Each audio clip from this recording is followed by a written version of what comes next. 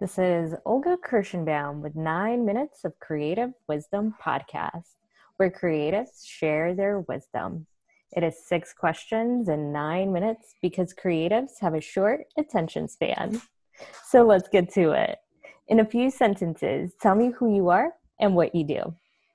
My name is Scott Aaron from originally Philadelphia, Pennsylvania, but now in Marlton, New Jersey, which is about 70 miles south of New York City.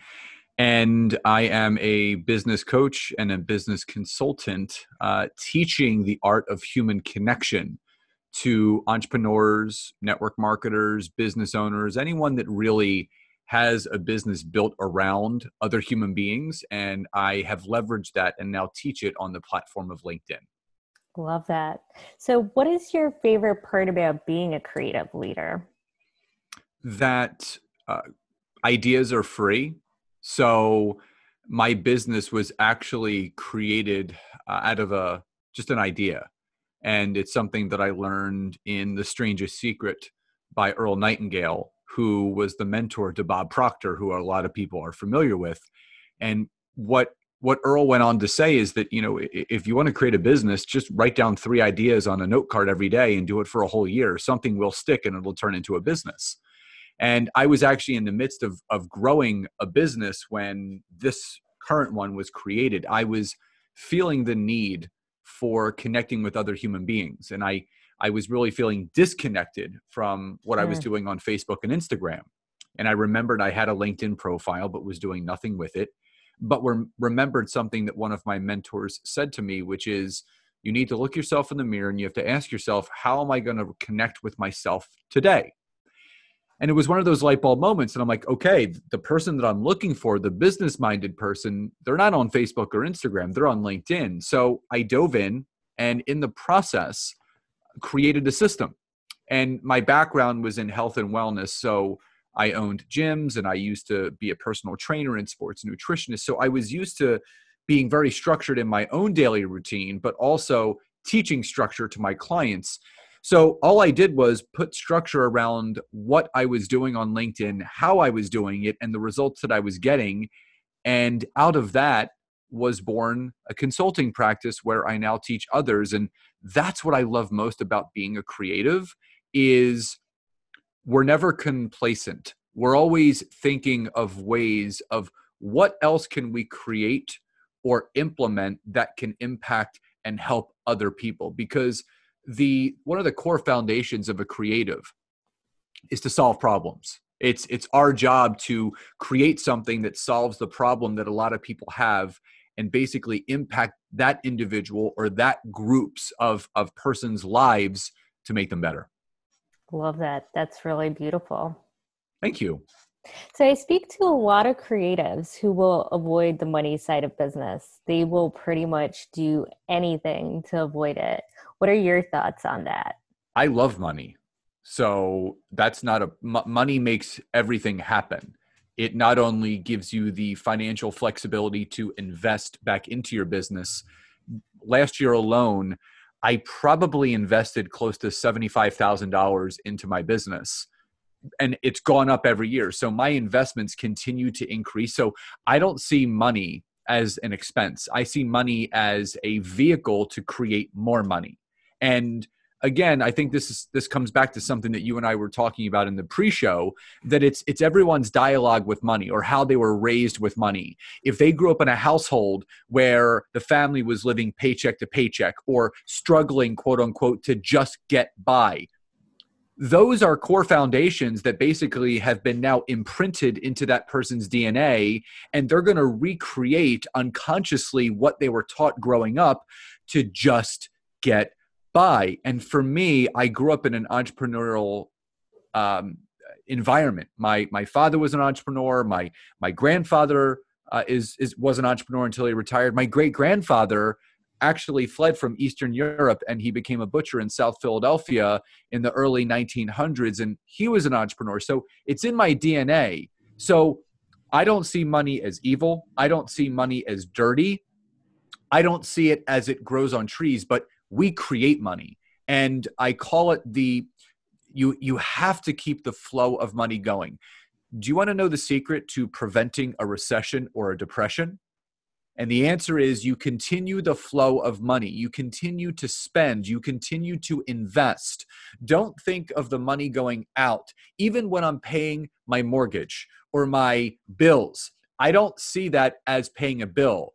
I see that as investing back into something that I purchased, which was my home. And those are just the operating things that need to get put back into it to make it go.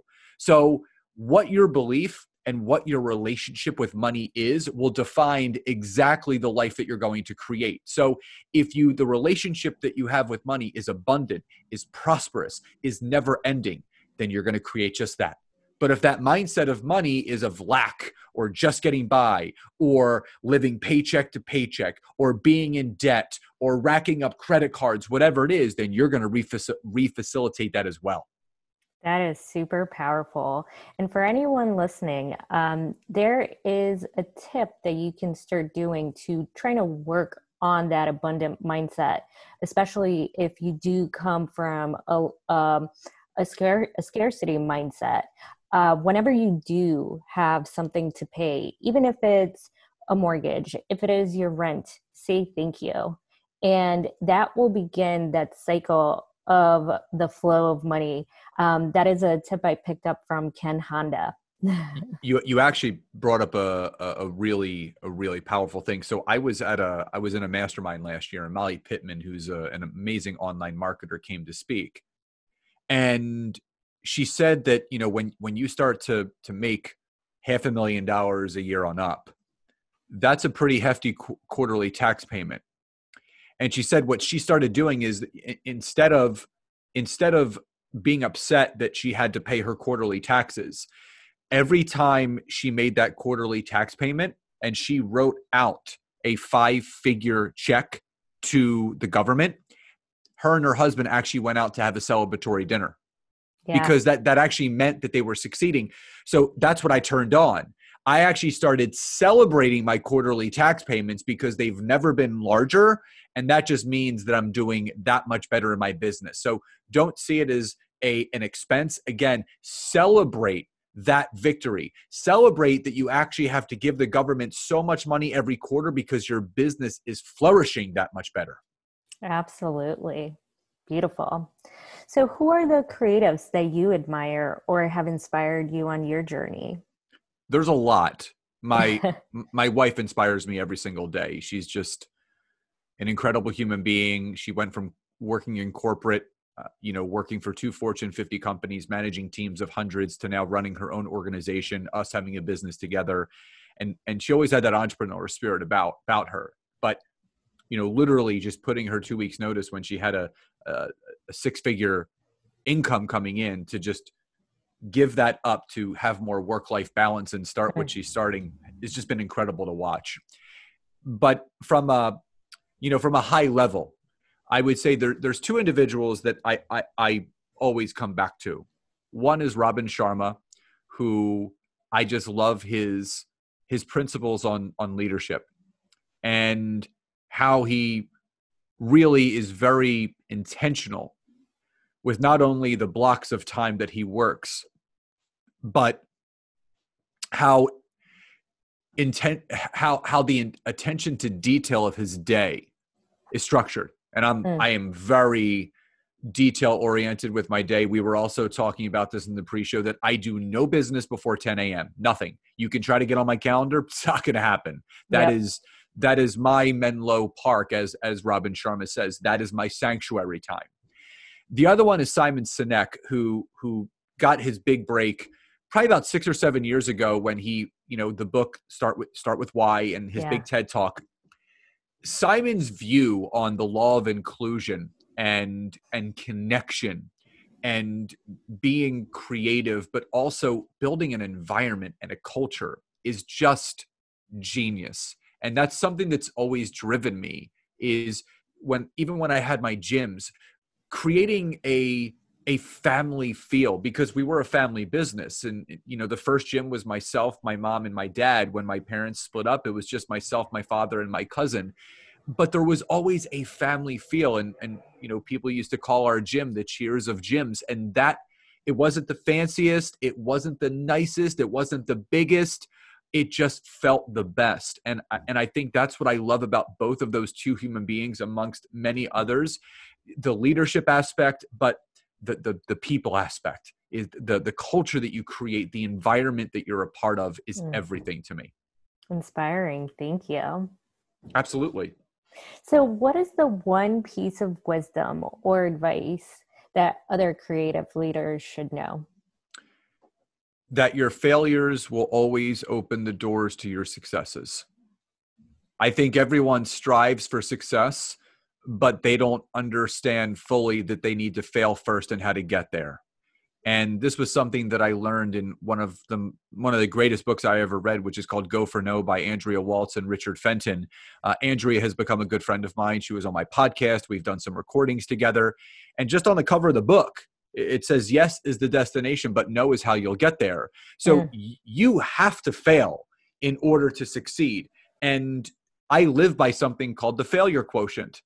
You know, my failure quotient has to be astronomically high at all times, because the higher and the faster that I fail, the faster I'm going to learn how to succeed. And I think this is a concept that a lot of people, they need to just close their eyes and re-listen to this and kind of sit with it, because it's the truth. Everybody wants to succeed.